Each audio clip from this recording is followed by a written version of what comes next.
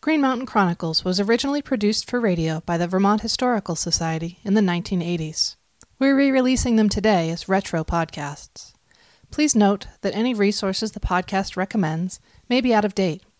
We recommend you check out our website, vermonthistory.org, for the most up-to-date information. Green Mountain Chronicles number 28.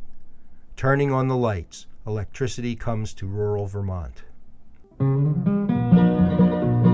I saw the light, no more darkness, no more night. I remember the first day after they had put it in and they flipped the switch. They walked around through the rooms and they'd flip on the switch and look up. Utter amazement, and it was so bright. I remember, oh my gosh, how much lighter it is, And then they'd go to another room, and the whole house, every room had the light on, and it was left on. I don't know that they turned it off. I think they just left it, and were amazed that we had it. 1943, and electricity comes for the first time to the home of Lucine Patnau's parents in Morristown Corners. Thomas Edison had invented the incandescent light bulb in 1879, and by the 1880s, hydroelectric power was bringing Edison's invention into Vermont's larger cities and towns. By 1900, 55 Vermont communities were electrified. As the century progressed, power companies continued to expand service into the state's more populated areas, but bypassed more rural sections. Yet farmers, such as Winston Churchill of Berlin, were especially eager for electricity. January 6, 1946, turned the juice on, first time here. That summer, I was out in the old barn running the mowing machine a second, and then somebody stopped out in the road, and I said, something I can do for you? Well, he said, we've got electricity over as far as French's Poor, and we're thinking of coming right straight through. And said, you want electricity? And I said, you got something you want me to sign? Said, don't you want to know better? No, I said, all I want is electricity.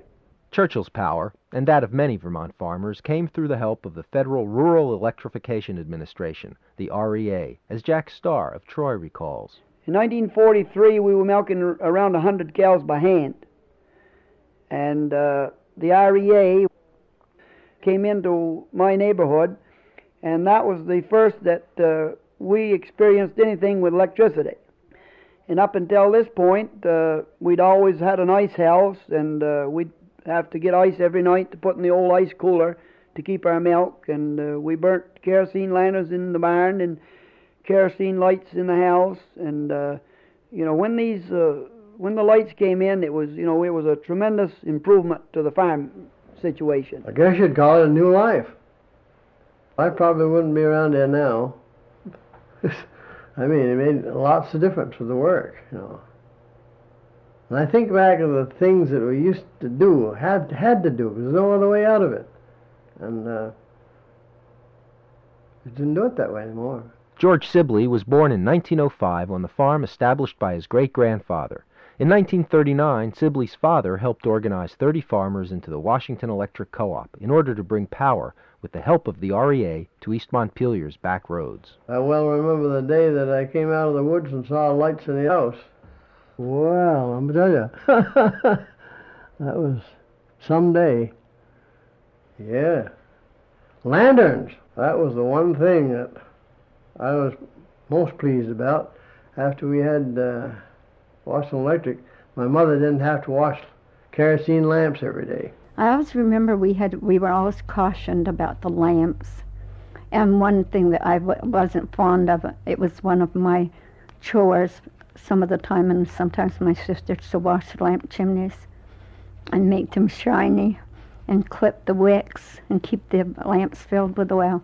Even in the late 50s, 2 Vermont towns, Victory and Granby, in the Northeast Kingdom, remained unelectrified. They were so far from any power lines that no power company would put them in there because it was too expensive. Rodney Noble of Lunenburg lived for 23 years in Granby.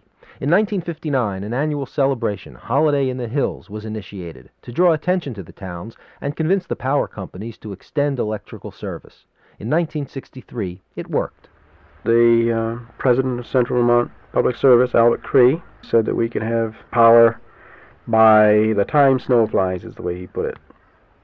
And we did. Thanks for listening. This podcast was remastered by me, Amanda Gustin, and released by the Vermont Historical Society. If you've enjoyed it, please subscribe to get future episodes and rate and review it. Please also check out our website, vermonthistory.org, where you can find background information on these episodes as well as other ways you can learn about Vermont history from home. The Vermont Historical Society relies on support from generous donors to preserve and share Vermont's stories. During these uncertain times, your support is needed now more than ever. Please consider donating today at vermonthistory.org/donate.